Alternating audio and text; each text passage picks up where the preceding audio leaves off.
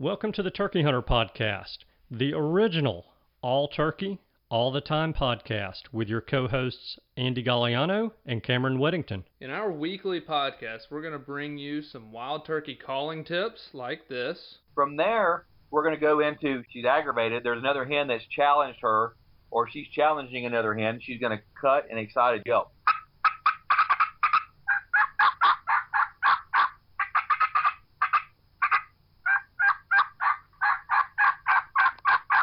Advice from old pro turkey hunters like this. The turkeys typically don't like, I think, more times than not, to travel in an easterly direction into the sun first thing in the morning, especially after he gets up. It's a blinding thing. It's just like you. It's hard for you to see into the sun. Mm-hmm. So if I have a choice, I'm going to try to make it so that I'm going to be on the west side in the morning, east side in the afternoon of a turkey. Exciting live hunts like this. Holy crap, they're coming.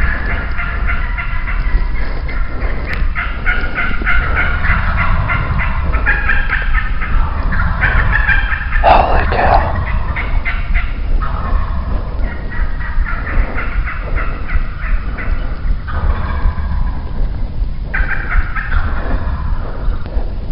Oh, God.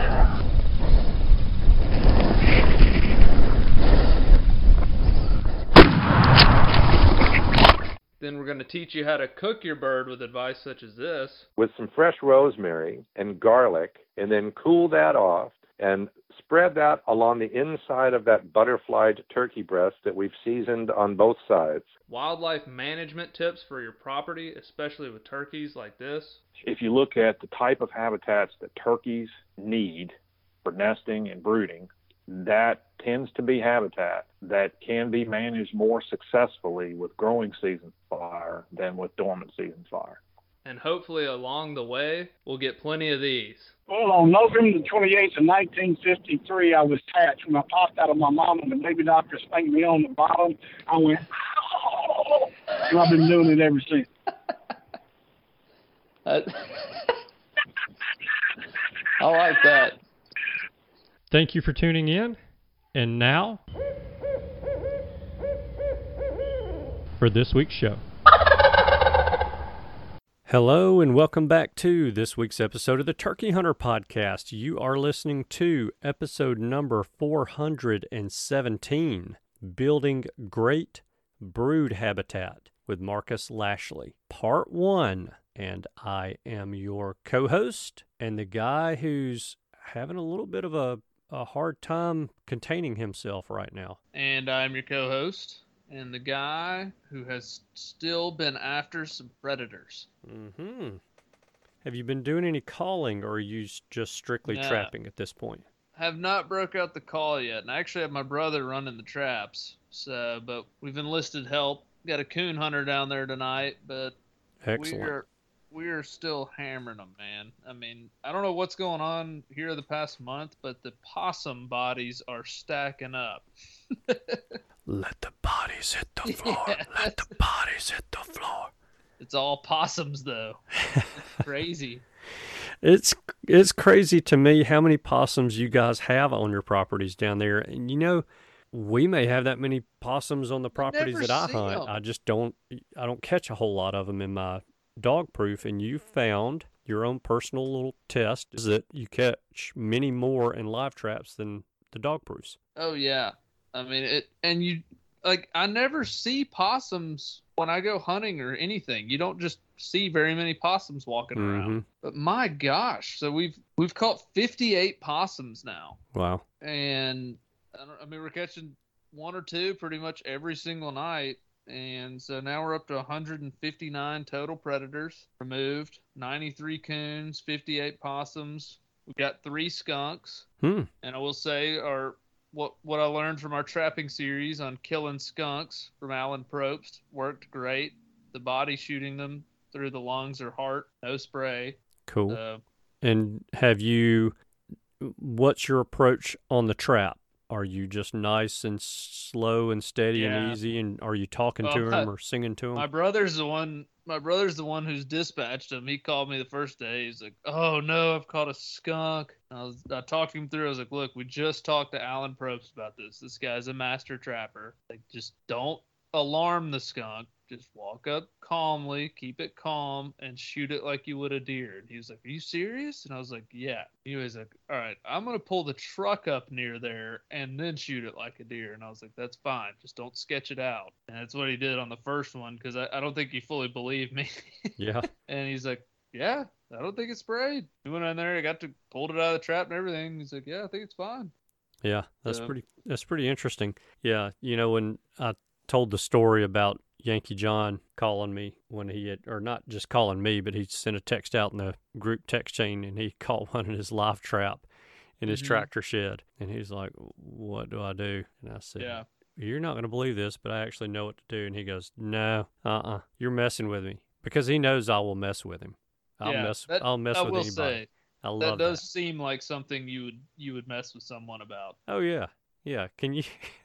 How awesome would it be? Send him over there with a towel, singing to the skunk, Get sprayed. and then he gets sprayed when he gets right up there too. Yeah, that would be pretty incredible. Except he'd never talk to me again. Yeah, he'd probably be a little upset. So yeah, he called me afterwards and said, "I have to be completely upfront. I thought you were BSing me, but it totally worked." I said, "Well, that's good, because I'm just telling you what I was told." Yeah. So yeah, it's kind of crazy. But is he doing anything with the essence of the skunk No, or skunks at all? Okay. we are not, and we don't have the syringes that are needed and things like that to do that, because honestly, we had not caught any skunks, since February, not one skunk, and then he caught 3 in 2 days. It was just random, and that's all. That's it. Those 2 days. Those are the only times we caught skunks. Wow. So it's just kind of random. They must have just something had them moving, I guess, those nights. Yeah, that's interesting. Yeah. Well, good. I'm glad y'all are still wearing them out. And tell me again, just total combined acreage for those So, numbers. 90% of them have come off of. We actually own, it's like 300 acres in a bottom, and that's where 76 of them have come from. Mm-hmm. And then we're at 28 across the road. We own an upland farm where we do all of our quail management. Yep. And we've killed 29, actually. You got one this morning, 29 off it. And I mean, there's hardly any woods on that. It's 90% agriculture. Yeah. And so we've killed 29 off that, which is doing pretty good damage over there. Mm-hmm. But it works out pretty good, because most of the predators, I assume, come up out of that hardwood bottom to the upland farm, and so we've hammered on them both. And I tell you, as I've said before, the main people who are haters on trapping, they'll just move right back in. They'll be right back there. You just basically paused them for a second. There's one sitting at the property line waiting to run over on you as soon as he hears the gunshot. Well, here's my test I've done. I got a buddy that's got the best coon dog I know of. All right, and I took him down there. A group of us went in February with his best dog, and we killed 11 raccoons in 2 hours. Mm-hmm. All right. He came back 2 weeks ago with the exact same dog and killed 1 raccoon, and he hunted for 7 hours. Wow. And he came back last night and hunted from 9 p.m. until 4 a.m., and his dog never barked once. Wow. So you tell me. His comment was, "I think you've thinned them out pretty good."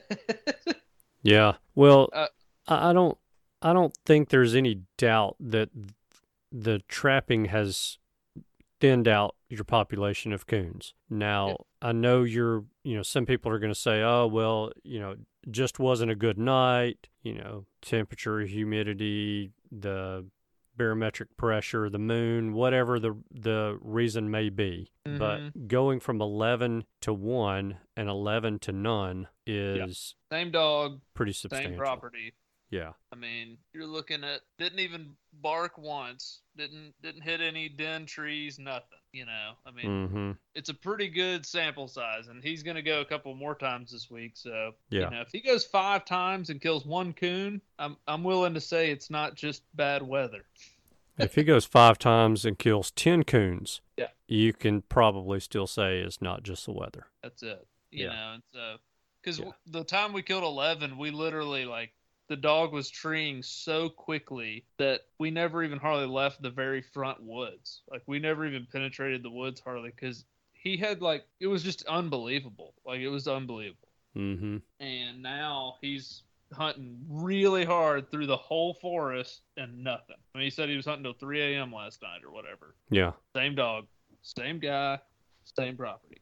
So that experiment's going to be really interesting to me because I know I have seen it. That dog is bad to the freaking bone. If he trees, there's a coon in it, and he doesn't miss it. Yeah. So we'll see, but I'm pretty confident I've set him back quite a few paces on our lands. Yeah. Good deal. What are you trying to contain your excitement for? You sounded like you're about to just burst in your guy who. I really am. I mean, we are now at week 10 of football season, and my excitement is not about football. It's about getting older, and every week that goes by, we are closer to spring season. And as of right now, we are 142 days, 9 hours, 25 minutes, and 46 seconds away from opening day of spring turkey season in Alabama. I mean, that's a little over, well, it's about 3.5 months. Wow, that's freaking awesome. I'm sorry. It's not. It's 4.5 months. There you go. Yeah. Your mortgage broker doing some high math in his head there. 4.5 months, but still, much. it's flying by now. Yeah. You know, it's just what we talked about not long ago. It seems like football season starts, then you have the holidays, and then wham bam, it's, you know, we have a couple of turkey shows in there, and wham bam is here. So won't be long. Won't be long at all, man. Long. It's coming quick. Mm-hmm. And we will be turkey hunting once again in the spring. I can't wait. I'm fired up. We're only 117 days away from you and I chasing them for the first time. Yeah. But can't wait for that daily grind to hit. I'm so fired up about it already again. Yeah. You know, I mentioned the couple of shows that we have coming up. So I tried to get online and book rooms in Nashville. Yeah. And the Opryland is sold out of their allotment of NWTF rooms for both Thursday night and Friday night. Wow. Yeah. It's their 50th. This will be the 50th anniversary of the NWTF and not the 50th anniversary of the sports show and convention, just of the NWTF. And so, you know, it's a big deal and they're making a big deal of it. They should. 50 years is a long time for any company to be around. And so I'm not terribly surprised that they're sold out, but I may be commuting from Birmingham to Nashville every single day. Just kidding. I'm not going to do that. But yeah, was a little disappointed when I saw that they were sold out of rooms, and I may have to make a top secret call into the NWTF to see if they're going to, you know, be able to get any more rooms booked at that special NWTF rate. Yeah, maybe they can hook you up, man. Yeah. Get the inside scoop, I'm sure. Oh, yeah. Well, I'll just ring the hotline. They'll, you know, it'll flash up Andy Galliano, and they'll answer the phone. Yes, sir, Mr. Galliano, whatever you need, sir, we got you, sir. Yeah, that's exactly how that'll work. Of course. Mm-hmm. What do you have? You've told me the concept for this week. It's a recording of something you went to that I'm envious I didn't get to go to. What do we have on tap for this week? I'm going to say that you guys listening, if you own property or you hunt a friend or family member's property, you may want to get a pad and pen out and take some notes. So I told you guys back in August that I went to the Alabama chapter of the NWTF, the state chapter. They had a field day, and it was held over at my friend Bud's property over in Northeast Alabama. And the speakers, two of the speakers, were Marcus Lashley and Mike Chamberlain. And so I throw those two names out because most everybody listening to this show, and especially this time of year, is going to know those two guys. So Lashley, pretty much his entire presentation was how to build good brood habitat. And we need more of. Absolutely. And he mentions it in his presentation, how little ideal brood habitat we have. And it's mind-blowing. Yeah. How little of it we have, that I people believe that. don't manage their land for brood. They always say, well, I'm managing, I'm going to have this area over here for nesting habitat. But the thing is, and the studies show this, because there are years and years and years of monitoring tagged turkeys or GPS toting turkeys and radio telemetried turkeys, monitoring them to show that hens choose any habitat to nest in. So trying to grow or make good nesting habitat is a real challenge, because a hen, years ago, I was turkey hunting in Alabama, South Alabama, my old hunting club that we were in for 30 years. And at this point in time, there had been very, very, very little timber cut. I'm walking through some pretty big woods that have probably not been cut in 60, 70 years. And I hear something going, what in the world? I hear it again. No, of course, I was walking and I heard it and I stopped. I'm like, what in the world is that? And I hear it again. What is that? And I hear it again. I'm like, where is that coming from? I turn around and look.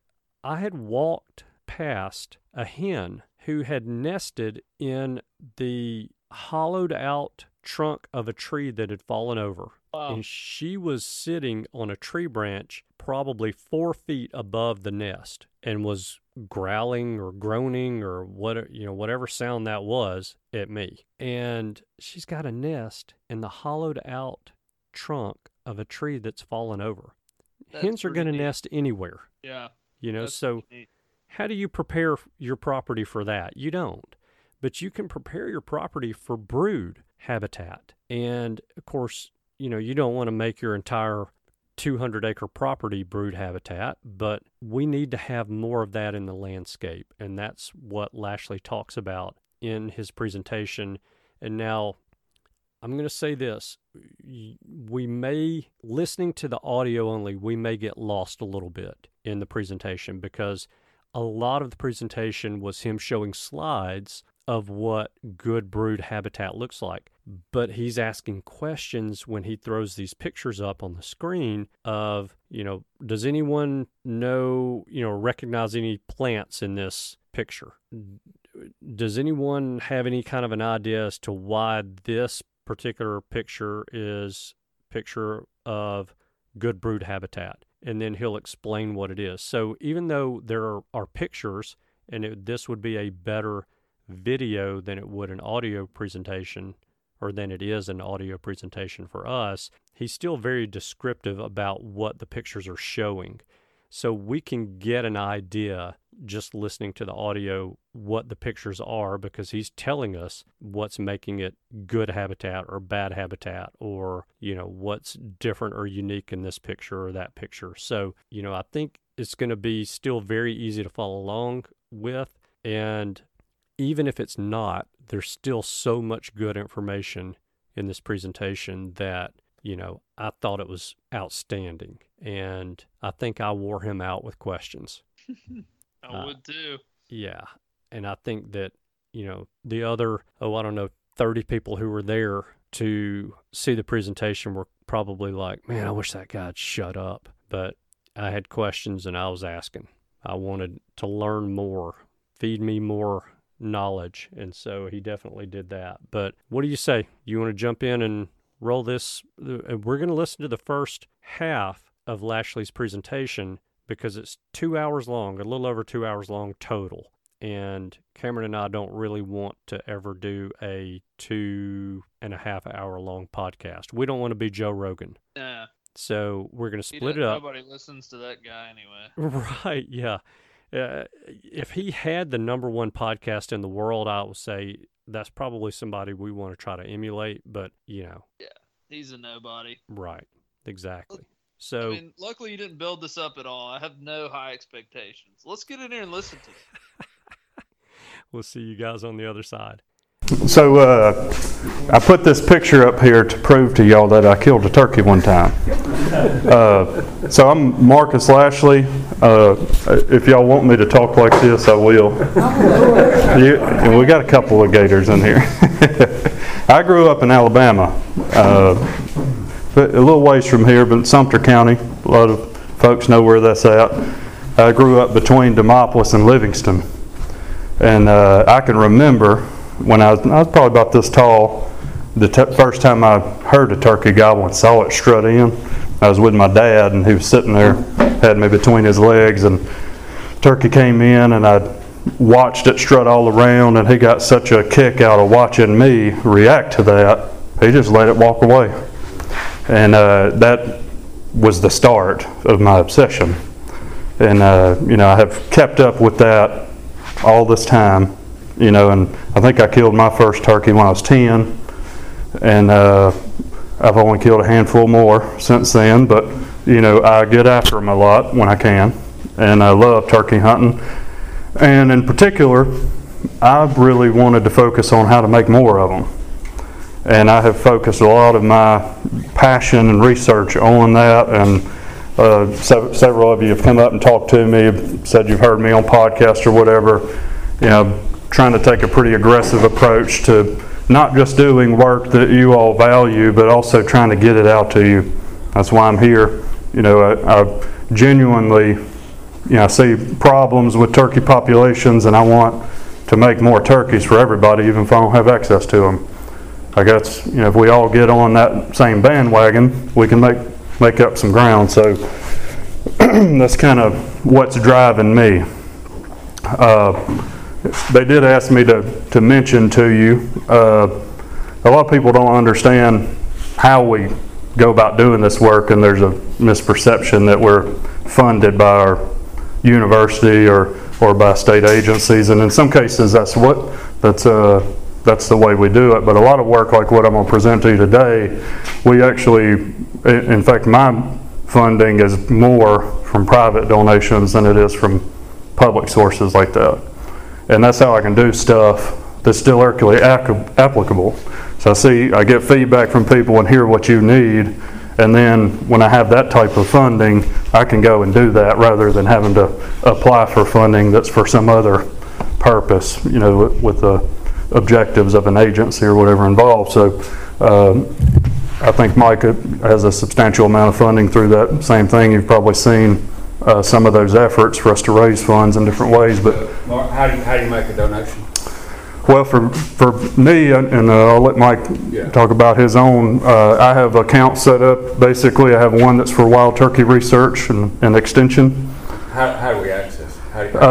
So I can provide that link to anybody, or if you're following us on social media, I've got a couple handles right there. We have the links right there, easy for you to click on it. And that basically gives us the freedom to do the kind of work, that you all want. It's also helping fund the podcast network that I host.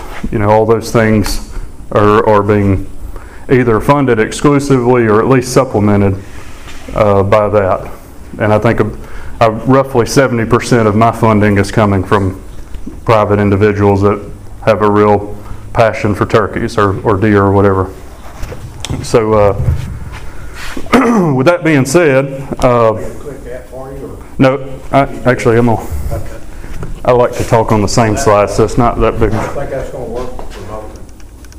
I thought it rolled when I had it over here.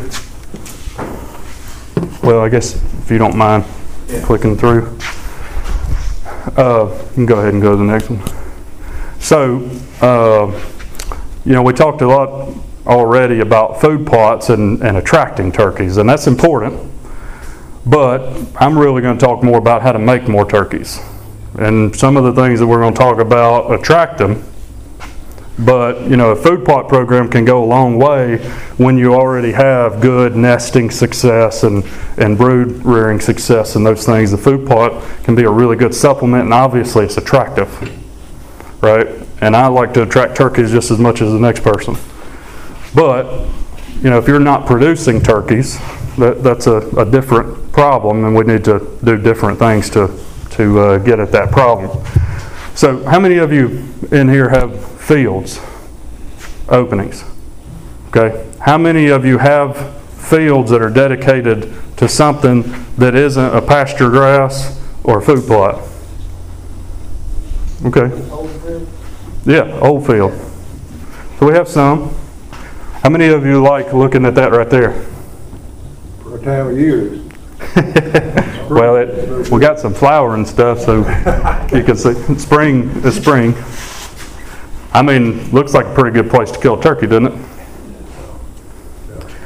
I mean, set up right over here in this little spot.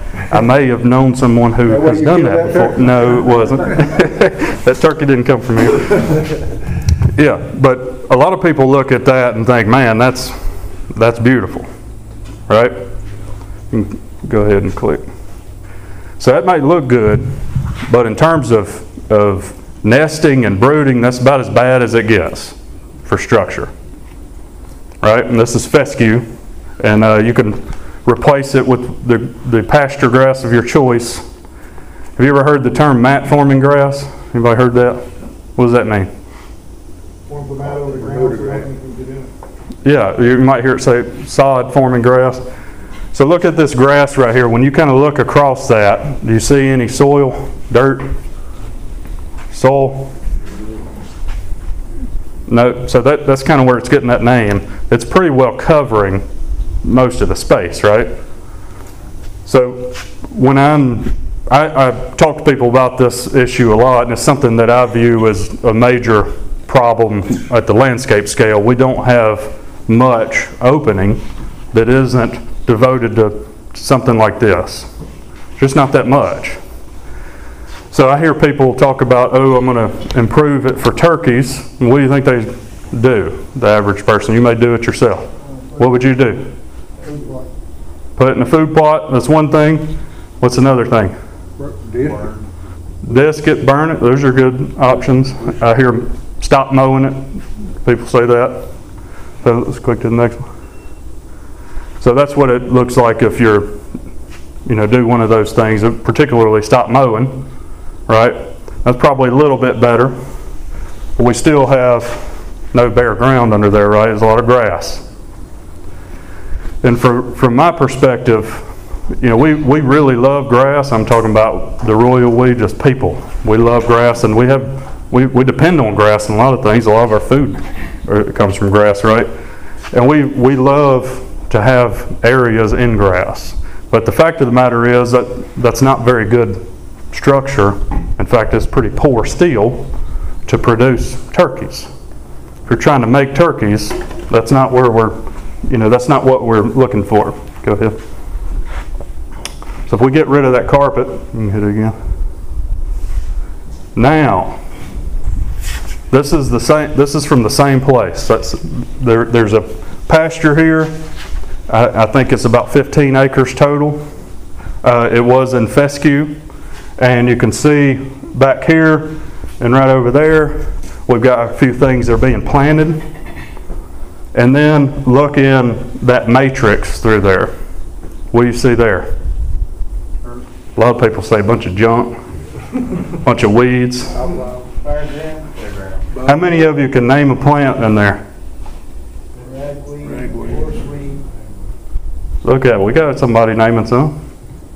Can you name them? Those of you who can't name them, can you not name them because you can't see them, or you don't know what they are? I think that I'm just, one thing I like for the audience to interact. So if y'all have questions or comments or you want to talk, please come on with it. I like to do that more. You're going to have some morning glory out there somewhere. There's probably... And it's going to wrap up and take over a lot of stuff. Yeah. Well, if you don't do anything with it, it will. Say again? Old field Astor, that's what the line is? That's close. There's probably some of that in it. I don't think that particular one is old field, but there are some old field aster in that field. So, but yeah, right now, I want you to pay attention to a couple things. You see all this soil.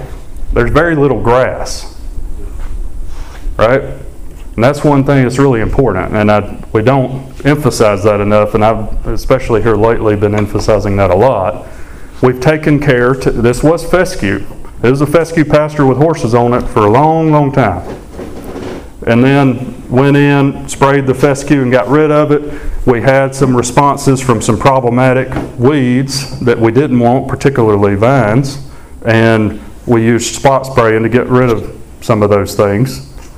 And over time, 5 or 6 year period, well, all of a sudden we developed this into a place where we have some food plots in it, but man, that produces turkeys. That produces a lot of turkeys. You want to go to the next one?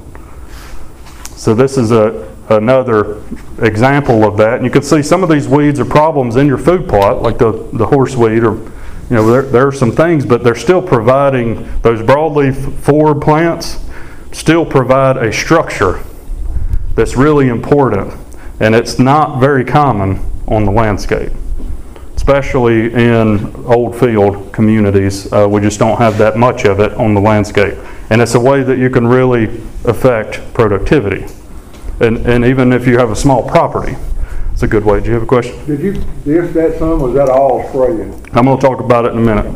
Yep. Good question though. Yeah.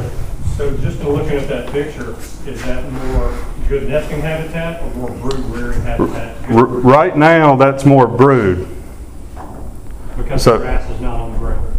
Well, you think about it, and when I'm talking about brooding, I'm thinking about little bitty ones, right?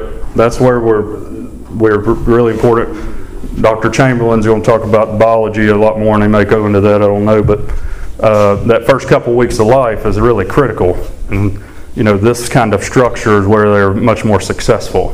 The structure is allowing them to meander through there. The thermal stuff, some of the stuff that was just published on that shows it's providing thermal refuge, and then avoidance of predators, and then high insect abundance, which is what's critical to poults to grow fast. They need protein to sustain that growth. So they'll, this is producing tons of insects, literally tons. So Mark, what's your breakdown of the food plots versus the? In that particular case, I would say there's probably 3 of the 15 acres are in food plot. Okay. But that's not a formula. That's just what works in that particular circumstance. The main point is, if you have big openings like that, you don't have to do the same thing in all of it, and it's desirable not to. And having some food plots in there that are really attractive during turkey season, and provide some high quality forage and everything, mixed in with some really high quality brooding, is a great thing to have right adjacent. Go ahead. So here's another picture. What about that one? Anybody name some plants in that one? Poke salad. Poke salad. Pokeweed, yep. So that's this plant right here. You can see the pink stem on it, several of them in there. What do you not see in there? Grass. No grass. Now when I'm talking about grass, I'm not talking about native warm season grasses, right? I'm talking about mat forming grass. So, if you have Bahia pasture or fescue or orchard grass, you may have some of that around here. Those kinds of things are really poor from a turkey productivity standpoint. And most, in my experience, when I'm working with folks, when they're trying to make a poult factory, they're failing to deal with the grass.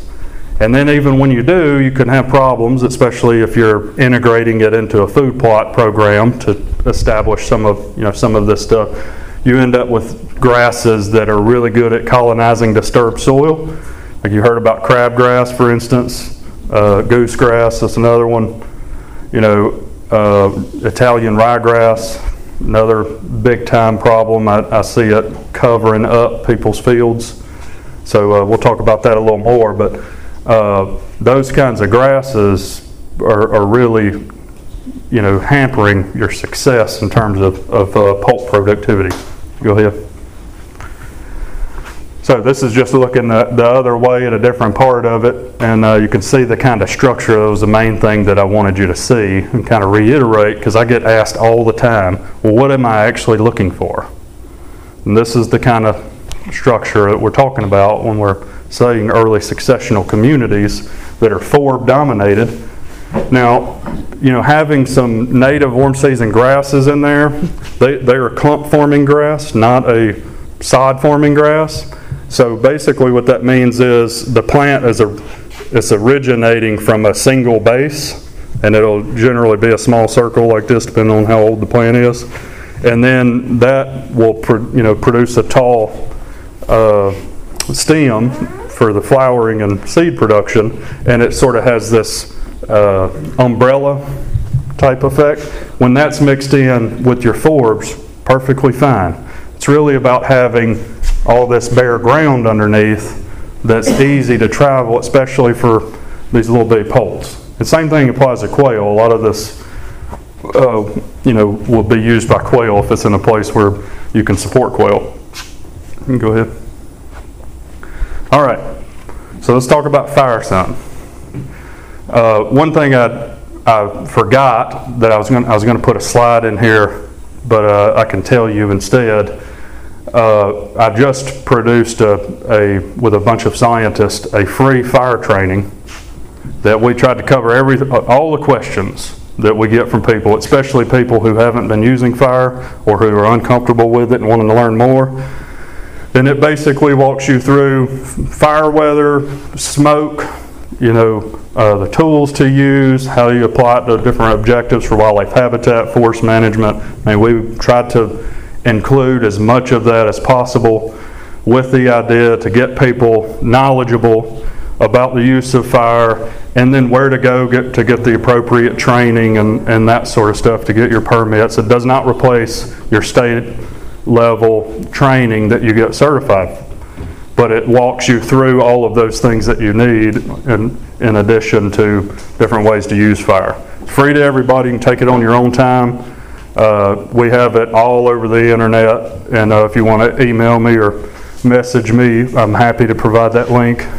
I think we're over 1,000 landowners have taken it so far, but it's steadily growing. My email is really easy, marcus.lashley@ufl.edu. I get messaged more online on different platforms now than I do email, and that's that Dr. Disturbance. I answer it either way. But I'm happy to provide that link, and you can take it wherever you're at on your own time. I think it takes about, on average, out of all those people, they're completing it in about 6 hours a time, and you can do an hour here and there or whatever you want to do.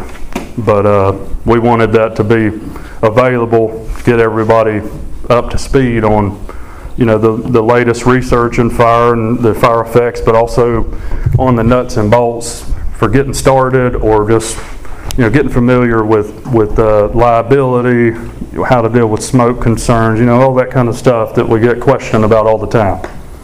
That's what that's for.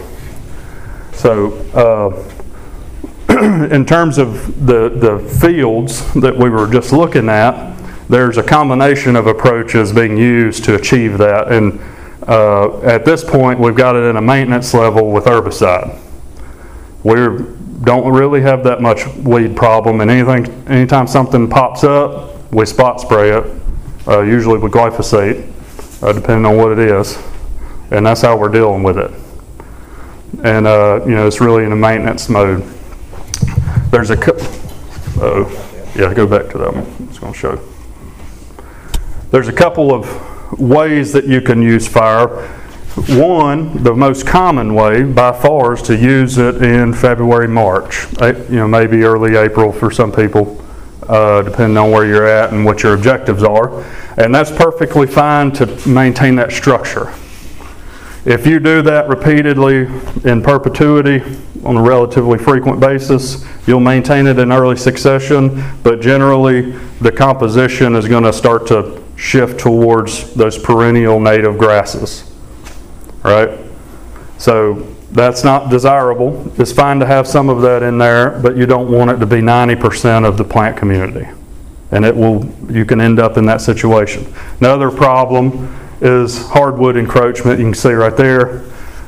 We've got a bunch of work going on this. One regional study where we're replicating it in a lot of different places, looking at different time of fire, and that's showing pretty clearly that our fall burning, which, how many of you have set a fall fire?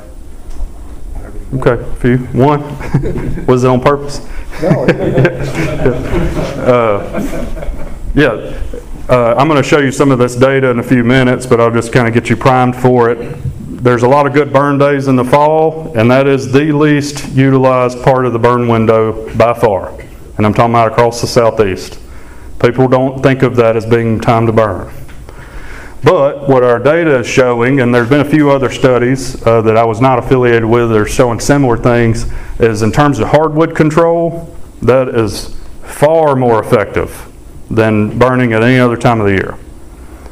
And in our regional study, we have 4 times of we're doing spring, summer, like a June time frame, September time frame, and then a December time frame, trying to fill in the blanks, and we're tracking things like hardwood survival and growth, and the survival of the hardwoods is much lower in that time frame. In fact, some of the work from Craig Harper, who I've mentioned, and some of you have talked about, you've heard him and seen his stuff. He has a great book that outlines a lot of this stuff that we're talking about. I'm happy to share that if you want to know what that is. But he shared some of these pictures and stuff, and a lot of this I did with him. I lost my train of thought. What was I at? You're talking about the hardwood. Yeah. So he did a study that was specifically on old field management, and he was looking at hardwood encroachment, and he compared that to different herbicide applications, and the fall burning was equally as effective as the herbicide. It's pretty incredible. So we're talking about a substantial change in the direct mortality of the trees. On top of, go ahead. This is probably dumb question. How do you get it to catch and carry? And I've got a field sweet gums about that tall. Yeah. And I need to do that, but how do you get it to catch and carry when it's green like that? Well, there's a lot of fuel in there still, depending on what you have in it. Now, if you have a warm season, if you have one of these warm season sod forming grasses, they're not going to burn then unless you kill them. So it really depends on what your fuel type is, but when you get it into this old field community and you get into the right conditions, it burns better than you would expect. Okay. So that's a very common thing, and I'm often surprised especially when I go out to our research plots and I look at something like, I don't know about this, and then it burns really well. And often I've worked with several landowners that have embraced this idea of just they're going to burn whenever they get a good burn day, and they've had great success with it. And a lot of them tell me very consistently, I'd much rather burn then, like after they've done it a while, they'd much rather burn at that time, even from a safety standpoint, because there is a lot of natural fuel breaks that you can utilize at that time of year. The fire behavior and everything is something that's more desirable for those people, and they're in Alabama and Mississippi. So, what's the time frame that you would do the late season burn? What do you mean, like the interval between? Well, no, like would you start like July and October, or what? Well, I'm going to go into that in a little more detail in a few minutes, but in general, think about September being a really good time, and then you can go later than that, but we're trying to do it before the plants go dormant. So these deciduous trees, before they drop their leaves, before they start yellowing up, that's when you have really good control. And then earlier than that, you tend to have fewer good burn days. So like in August, we don't have that many good burn days. I'm going to show you some data on that in a minute. But I'm not really advocating that you do one thing. In fact, I'm explicitly advocating that you don't do one thing. Alternate, have diversity in structure and having some early succession that has woody encroachment in it can be really good nesting. So I'd rather have nesting and brooding right there close together if possible, right? There's nothing wrong with having some places that have a little more woody encroachment. But I consistently hear that problem, I can't deal with the hardwoods. And this is a way that we can use fire pretty effectively. I have a student working on this right now, and we're kind of just getting the data, looking at the season where she's actually tracking how fast the hardwood grows.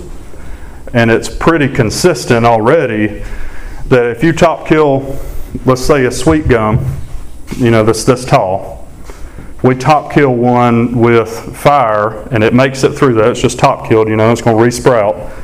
We top kill that in September, October, and then compare how tall it is the next October in comparison to a March fire that occurs after. So we're looking at how tall is the sweet gum seedling following October, a full year later, versus the height of that sweet gum that got top killed in March, and it's only 6 months later. We're talking about twofold difference in height. The plant can't handle that timing for a suite of reasons. It doesn't handle it well, and that's why you get higher mortality. But you've basically set up the odds against it to resprout and be successful. And not only you get higher mortality, but the plant trying to recover, basically think about what happened. You've top killed it, and it either resprouts if you've got a little bit of growing season left, or it may have to deal with not having any above ground tissue all the way through the winter. And the combination of those things, there's also some potentially some disease stuff effects, desirable in this case for the plant, where it's not even fending off pathogens well itself. And all of those things accumulate into a slower response from the hardwoods that you're trying to get rid of. And all that's desirable. So there's a multitude of effects. Another thing that's really interesting about that is the desirable forbs respond better to that timing than they do other times of the year. So you're having a combined effect, and they're actually somewhat independent of each other, where you're decreasing the hardwood encroachment and promoting a bunch of forbs that you want. Desirable things to colonize. And yeah, go ahead. Just got a question. The property I burn is quite hilly. Has there been any studies about the basically wash or erosion from a late fall burn versus obviously spring burn? I'm not aware of any work on that. I have anecdotally been around to a lot of sites, and I haven't seen an appreciable difference in erosion. All right. So, but that doesn't mean it doesn't exist. But I can't put my finger on any studies that have done that. In fact, if you go and look in the literature on the timing of fire, and they'll talk about comparing growing season to dormant season, it almost exclusively, with the exception of just a couple of studies, when they have growing season, they're talking about April or May. And they're comparing February to April and May. And then sometimes, more recently, it will be June. But, I mean, there's almost no studies on the late growing season. All of that is still coming. A lot of this is the newest research, and some of it we haven't even published. We're just getting it out. Me and a couple other people that are doing a lot of firework. So, yeah. Do you have any experience with burning at night? I do, yeah. So the question was experience burning at night. And I really like doing that. Yeah. The problem is you get very few opportunities. In most cases, getting a burn permit at night is really hard. And there's some reasons for that. with smoke management is the particular problem, and it's just hard to get a permit and do it safely. So I see that more often in Florida than anywhere else, where people consistently use night burning, but it's very limited. And I talked to one of the guys in Mississippi that works with a lot of landowners on that, and he said he tracked it one year and they had 2 days in Mississippi that they could get a burn permit or something like that in that particular year. So it's pretty narrow opportunity. But there's a lot of good things about it. You get a more desirable fire behavior often. It's kind of meanders around, you can see what's going on, and the diversity of structure that comes with that diversity and fire spread and intensity is really desirable. Well, I've got some 10-year-old loblollies, yeah. And Riddy was trying to do something to clean those up, and I started last year burning at night, and I mean, man, that just... Yeah, that's good. Now that's great. If you can maintain that low fire intensity, even with young pines, you can pull that off without any problem with the pines. I get asked that all the time about burning in young pines. Yeah. Just a quick point, we're blessed in Alabama with our fire laws and when and we can't burn. You can get a permit really for like 2 or 3 days. It doesn't differentiate between day and night. So you can set a fire at night. Just be aware, like you said, about where your smoke's going, and you don't want to go across, because it will follow drainages wherever it goes. In other words, go down in the draw. And if you've got a major highway interstates, you've got to put up some signage and blinking lights and stuff like that. Yeah. Liability is against you. Yeah.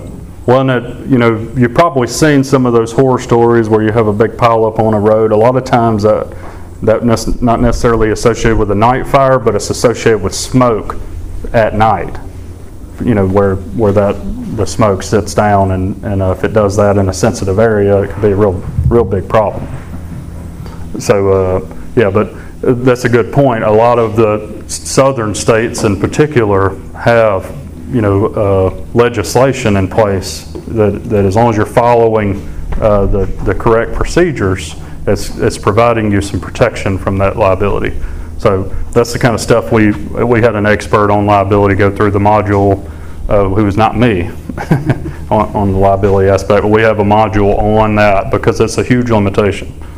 Like, people are afraid of the liability, and I understand that completely. That doesn't mean it's not a really effective tool, and it can really help with turkey productivity. So you can go ahead. All right, so here we're in a little different scenario, but you can still see the fire progressing through there. Go ahead. And now this is directly after the fire. There's still actually some structure above it, and at that point, based on some of my work, that is a really attractive place for turkeys right now. They come in and forage in that. Go ahead to the next one. And then it is a really productive place once it starts looking like this. And you can see this particular place is being burned on 2 to 4, somewhere in that, based on what we're seeing in the structure. And we're producing some really good brooding for some part of that and nesting for other parts of it. All right, so it's a pretty good. One thing that you'll notice me say. Since you killed all the grasses, they can move around in there. Is that what? Yeah, that structure. Even though it looks thick. Right. Okay. So and this is starting to get to the point where they're going to start using it for nesting. Okay. So that's not brood cover. Yeah. Good nesting cover. Right. Okay. It's hard to tell how high that stuff is in there, but is there any problem with it getting so high the hen doesn't feel, she can't pick her head up and look around, or they just duck under and go all through? No, I think it definitely, once it starts getting up at that level, it starts, decreasing the use of it for a hen. But, a lot of the places where the hens are nesting is in stuff like that. So, you can go ahead. So, another tool that most of you probably have access to, this can be really effective for field management, is using disking. Go ahead. And this field in particular is being disked every other year. What's all this stuff right here? Can y'all see that yellow? It's not really a big problem in this particular case, but it can become a big one, especially when you're using disking. That's Italian ryegrass, not planted, and it's kind of poking up, and that's one thing that you may end up with a fall disking like this is particularly Italian ryegrass, but you might have some unwanted grass in that. Go ahead. So this is just showing you the structure at the ground level. So in terms of planting, you can produce some turkeys in some of your plantings, and one of them that Craig really likes a lot, and it's growing on me because I've seen him, show me the success with it, is planting a combination of crimson and wheat. And there's a couple of things that we really like about it. One, it's super attractive for deer in the fall. A lot of people are planting them for that reason. And then it's really effective to attract turkeys during turkey season. And then these plants are dying, about late turkey season, and then you're starting to get a flush of things, forbs, weeds that you would be trying to control in many circumstances are starting to respond to that. Go ahead. Is that almost wheat you're planting? Is that yeah. Almost? I think I've got it on the next one, but yeah, so they'll eat the seed heads on that, particularly the almless wheat variety. Go ahead. This turkey was actually killed in that plant. There's nothing wrong with the wheat, just planting wheat. Just a stand of that. And you can see we're trying to pair things together here. Go ahead. And then, like I was talking about, those plants are dying back, and then you start to have this flush in forbs, like this ragweed right here. You can see a whole bunch of ragweed and some other forbs colonizing that, and it's a pretty good place to brood in. So go ahead. Here's another picture, kind of like chufa. Turkeys will, this is oats, but they definitely eat, those seed heads off of it, and particularly with wheat, there's a few good awnless varieties. Everybody know what I'm talking about when I say awnless? No? No. You know what a wheat seed head looks like? It's got those big long hairs on it. So we have, through breeding, created some that don't have that at all, or it's very small in comparison to our general wheat varieties. And those seed heads, when it's an awnless variety, are really attractive to turkeys, and they gobble them down. And pretty commonly when we have a situation like this and you kill a gobbler late in the afternoon, you'll see a crop like that. They'll be full of them. It's like regular seed wheat that you just say, I want. Yeah, awnless. It's more difficult to find because there's only a few varieties. Spell it? Awn, A-W-N-L-E-S-S. Yeah. Sorry, I don't know who was talking. The store in Trussville, what's the one? There's one in Trussville. Seed company. They're just starting to get it in. So you have to shop for it. One thing I was going to point out, how many of you have winter food plots that look like that in the spring, but you replace that ragweed with clover, right? We see almost no use of those plots by broods that are less than 2 weeks old. Because you kind of, you know this, you walk out there and there's wheat and oats standing there and there's this carpet of white or crimson clover under it. We don't see young broods using that. And the reason is they get soaking wet when they walk through it.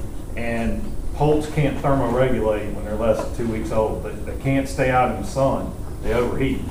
So they're constantly trying to get under shade, which Marcus has pointed out repeatedly, that structure.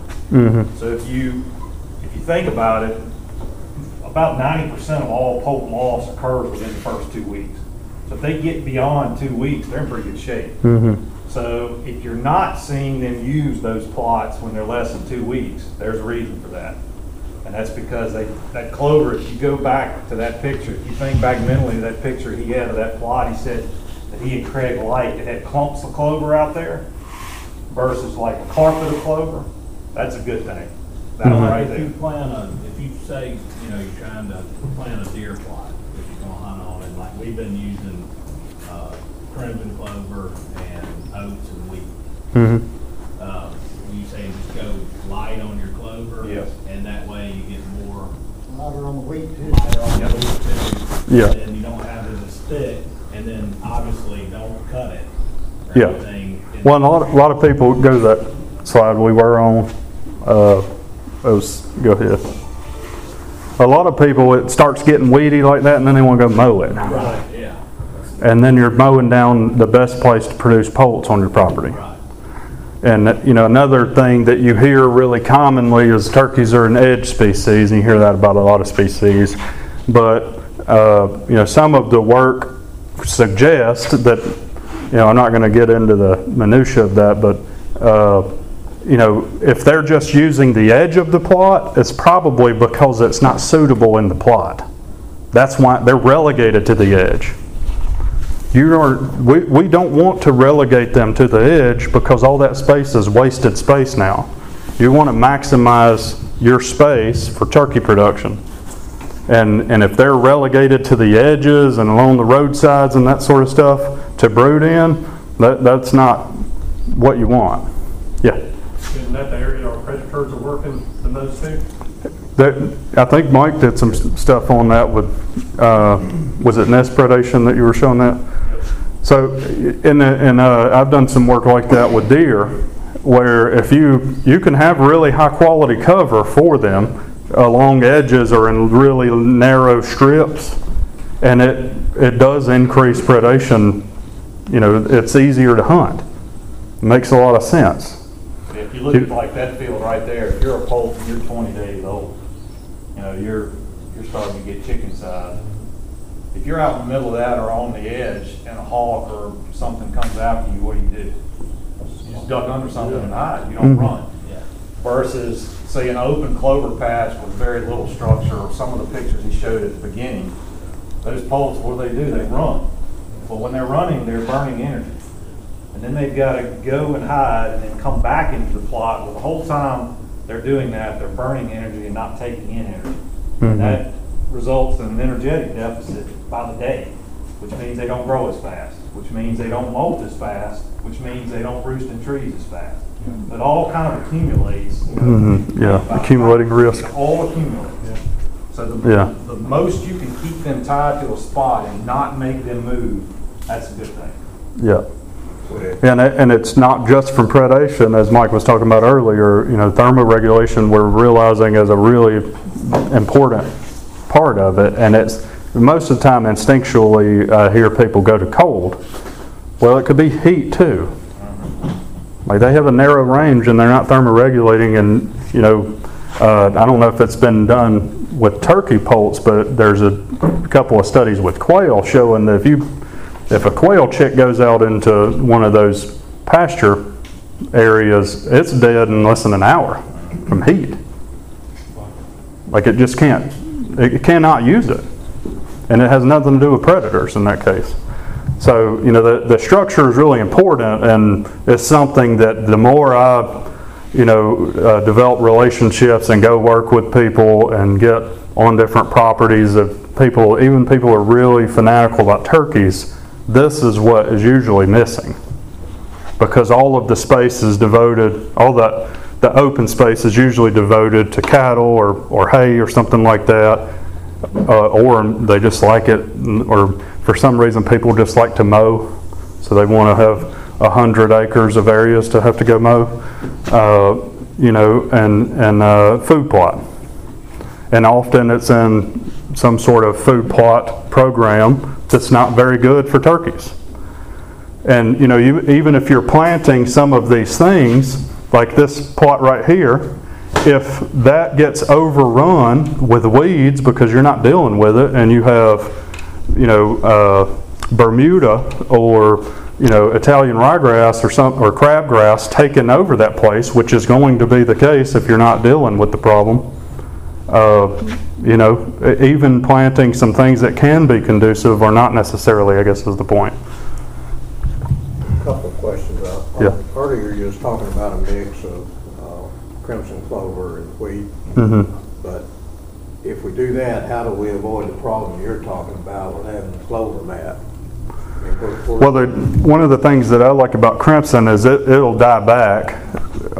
It's dying before your poults are really going, but there are other clovers that they're green and lush at that time. Crimson's not really a problem because the seed heads become senescent. Yeah. By May, which is when most of our poults are hitting the ground. Mm-hmm. So it's kind of dying off versus say a ladino. It's just super lush green, at that time of year, and it's formed a complete mat. Well, there's been some popularity of some other mixes where you have crimson in it, but you have other annual clovers in it. And the idea with having that mix is to extend the foraging opportunity for deer. And by doing that, you're creating that issue for turkeys. So in terms of having something that's really balancing the two, if you're dealing with those few weed issues, that's a pretty good balance if you're trying to do both. But you really need to devote some space to poult production, and that's pretty rare that people are doing that. Size deer plot, would it help any to go in and just bush hog 2 or 3 strips in it in the spring, or does that help any? What do you think, Mike? Death trap. Yeah. Really? Death trap. That's what I would have said. Death trap. Strips. Mowing the strips. Strips are bad. Yeah, but I mean, if you read enough literature, people tell you the best thing you can do in the spring is go bush hog strips in your plot. Yeah. I tell people that ask me if you're interested in turkeys on your property and your primary objective is shooting deer, but you really want to lend an eye towards turkeys, consider getting some of that white clover out of your plot next year. Okay. Because not all your plots, but crimson is so much better for brood cover than white clovers are. Okay. Yeah, and to reiterate that, a lot of the benefits are not even from things you planted.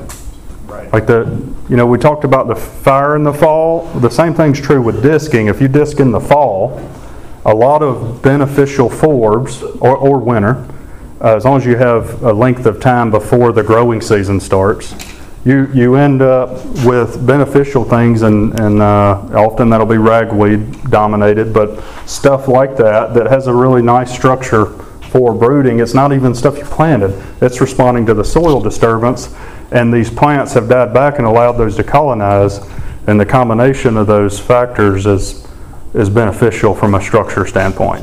Now, if that's all sickle pod or something, there are a lot of undesirable species that could be in it, and you have to deal with them. And often that might be up front a lot of work. And then once you get a handle on it, then you're in maintenance mode, and it's more of a spot spraying thing. What about using What about using a roller crimper versus disc? Is that better? It puts that dead mass back in soil. I would prefer the disking personally, but that's one of the benefits you get from fire is you're removing all of that dead biomass, that thatch. What you don't want is a mat of dead plant biomass. That's going to hinder your response from your forbs that are desirable. In some cases, it can decrease the navigability for especially those young poults. And like Mike said, we're talking about 2 weeks. That's what we're trying to get them through, right? They've got that hen has a real job from the time she lays that nest to 2 weeks after. That is a major bottleneck.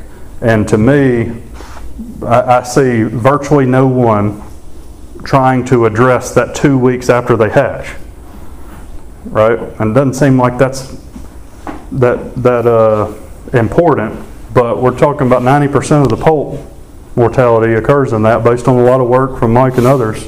That is a really important time to get it through, and we're talking about maximizing success at that time. Some of you may have seen, I've talked about it on some podcasts and things recently. The Tennessee study did an analysis from a couple, I think it's 150 hens and and things, some of the initial work in Tennessee in a 5-county area. It's not that far from here. And when this kind of structure was available, the hens preferentially chose that at a much higher frequency than its availability. And another thing, they looked at the survival probability, like cumulative for the nest, and I think it worked out to 2% per day when they had the highest quality nesting structure. And I forget what the exact numbers were on poult production, but it was substantially higher from the hen having access to this stuff. Later on, the poults are growing up, and this might be getting thicker and thicker. Is there some indications we're going in August and bush hogging these fields, or September? What do you do with your food plot between the time you plant it for deer and?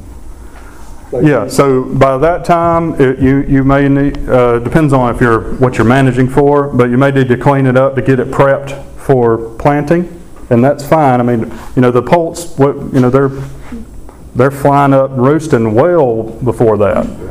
What we're talking about with this stuff is really that really young poult. We're trying to get them through that really hard period for them to survive. Is there a peak patch that you can manage around? Well, I think Mike can speak. Different states and areas. Yeah. You've got to have a goal that you're going to try to have this ready. Sure. Peak hatching, is that what you asked? Yeah. When is your goal for having for this 2 weeks of survival? Central Alabama, Central Georgia, Low Country, South Carolina, Central Mississippi, North Louisiana band. It's about May 10th. Yeah. That's when they're 2 weeks old? Or No, that's the peak in hatching. That's when they hatch. So the peak in the 2-week-old would be towards Memorial Day. Yeah. Go ahead. Where I've had success making a dirty plot, which I love dirty plots. You got a wide spot in your road and a tree fell over, you got to cut that up anyway. That fall, you'll put crimps and weed out. That next spring, it's going to come back patchy. You're going to have ragweed stuff like that. Mm-hmm. I've seen that. Don't plant it every year. Just you got the daylight in there. Yeah. Eighth an acre or whatever. Well, I've seen strategies like that used really effectively, especially when you're trying to connect things. The connectivity is often really poor in people's property in terms of connecting things that turkeys need.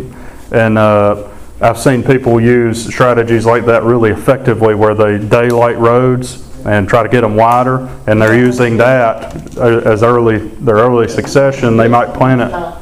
Yeah. Topsoil, without disking, and you get a patchy plot like that, and I think. Yeah. So as long as you don't have some real problems with weeds, that can be a really effective way to produce a lot of poult rearing habitat. So I've seen poults in Georgia tail end of the turkey hens. Mm-hmm. Not often, but I've seen that a couple of times. Yeah. If I've got an area that I'm not planning for anything, what would be the best time of year to go in and just disc it and let it alone? Well, if you're not going to plant it in anything and you've gotten rid of grass, so if you had it in a pasture grass or something and you've gone in and taken care to deal with that, then disking in the fall and winter be the time to encourage the desirable forage. Yeah. In fact, if you move that around and let's say you're going to disc in May, you're going to end up with a lot more undesirable stuff. Johnson grass is one that around here is going to take over the world if you do that. Yeah. You can go ahead. I think we already looked at that one. I did not kill that turkey, unfortunately. So even in the in the situation like Mike was talking about, this is still a better situation for the older poults, but when they're really young, it's still not a very good place. And some of Mike's work shown that the clover is really bad about moisture. So, you'll see turkeys using that later on, and it's better having those weeds, those beneficial weeds, colonizing it. Go ahead. So you can see here it's got some red clover mixed in. Go ahead. What about that? That's what we're striving for with our perennial clover, right? Deer wear it out. Yeah, deer wear it out. Turkeys will use it. It's a great place to kill a turkey. Go ahead. But that's where poults go to die. Definitely not what you're looking for producing turkeys. Go ahead. Now, let me reiterate. There's nothing wrong with having some of that, especially if you have multiple objectives. You shouldn't go all in on any one thing, right? That's fine to have some, but what we consistently see is you have something like that, and you're striving for that, and not trying to produce this other stuff.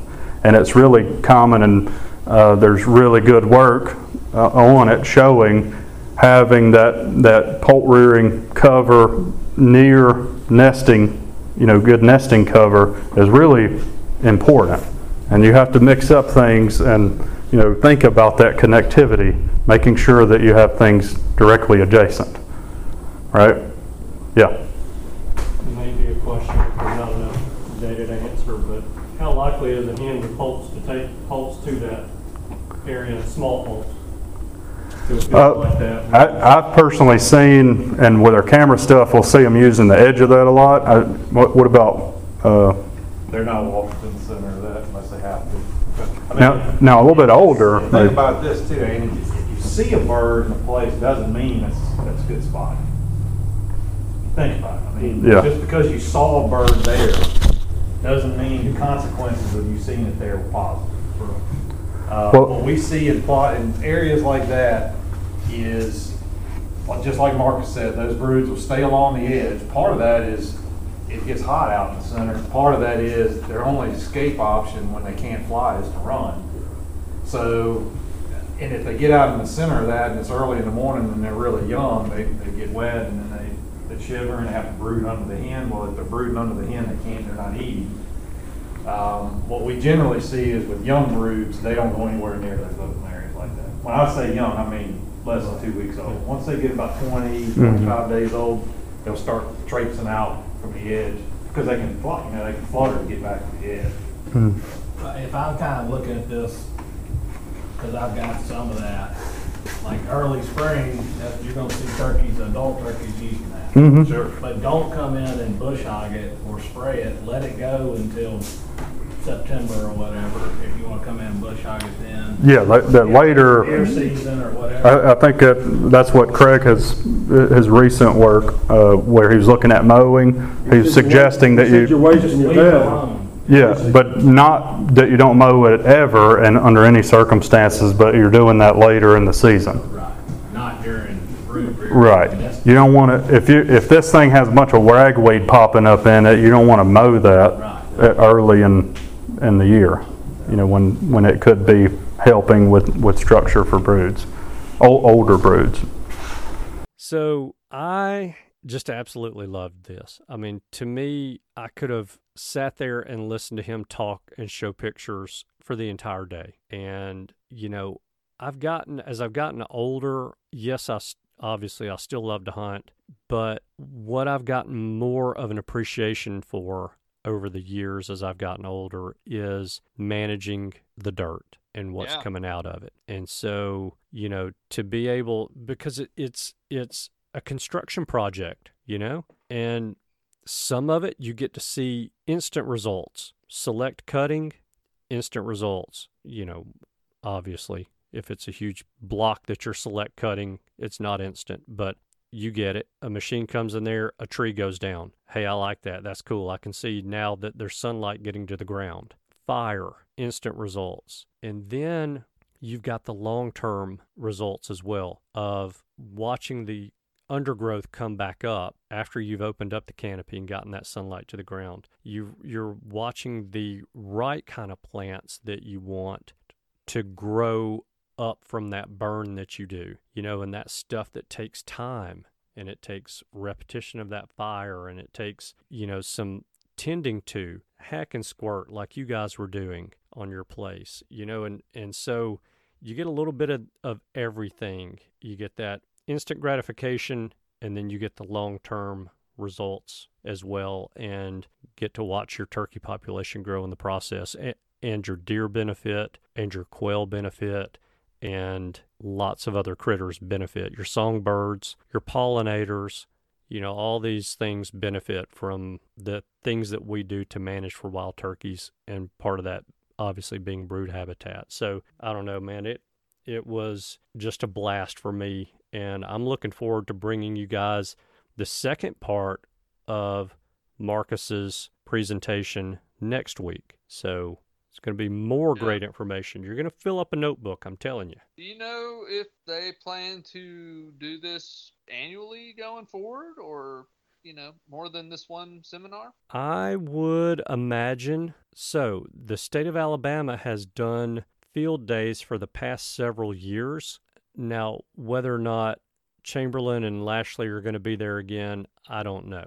But yeah, they have field days. The state chapter does and look, it's not just for Alabama residents. If you're in Georgia, Tennessee, Mississippi, Florida, wherever, and you want to come in for that day, it's a little over a half day. It's about 5-6 hours is how long it lasted. They fed us lunch. There's a charge to attend. After all, we got great speakers, great knowledge, and we got food. So, you would expect to pay a little bit for that. But they'll do another field day next year. Not sure when it'll be. It'll be probably May or August again. And hopefully it'll be August because May's still turkey season. And yeah, I'll keep you guys updated, and come on in, bring the family and wherever it's going to be in the state, and stay overnight at a local hotel or motel and get some education for half a day about turkeys and be around other turkey hunters. Man, it's just fun. Yeah, it's hard to have a bad time when you're surrounded by other turkey hunters, for sure. Yes, indeed. And I just got a picture of the coon dog with a coon on the ground. All right. One more has bit the dust. All right. I like it. 160. Nice even number. Yeah, there you go. Well, that was cool stuff. I enjoyed that. I'm looking forward to the other half of it. Yeah. Like you said, the management aspect is pretty darn fun, and we need to get a lot more people to participate in that enjoyable part of this process. Yes, indeed. And, look, guys, if you lease property from a private landowner, a timber company is probably not going to care. But if you lease property from a private landowner, send them a link to this podcast and next week's show as well. You never know what may come of that. They may say, you know what, that 20-acre field over there that we're not doing anything with, letting it go fallow, or, whatever the situation may be. If you want to burn that and you're willing to pay for a bulldozer to come in and cut a fire lane around it, fire break around it, knock yourself out. You never know what'll come of it. So share this week's show with the person, the landowner that you lease land from, and just, ask, is there anything that we can do for you on your property that might help to bring more turkeys, to grow more deer, quail, all the good stuff that comes along with habitat management. So just a thought.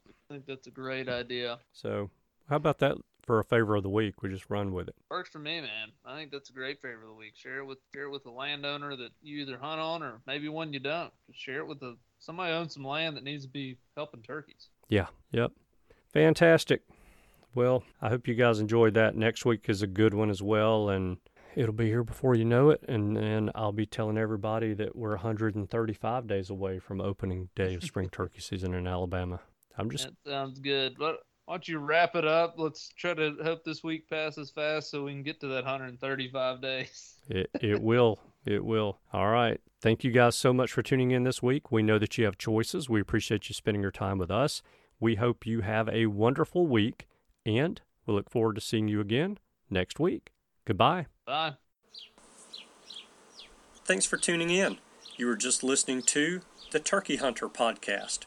If you enjoyed the show, please go on over to iTunes and leave a 5-star review.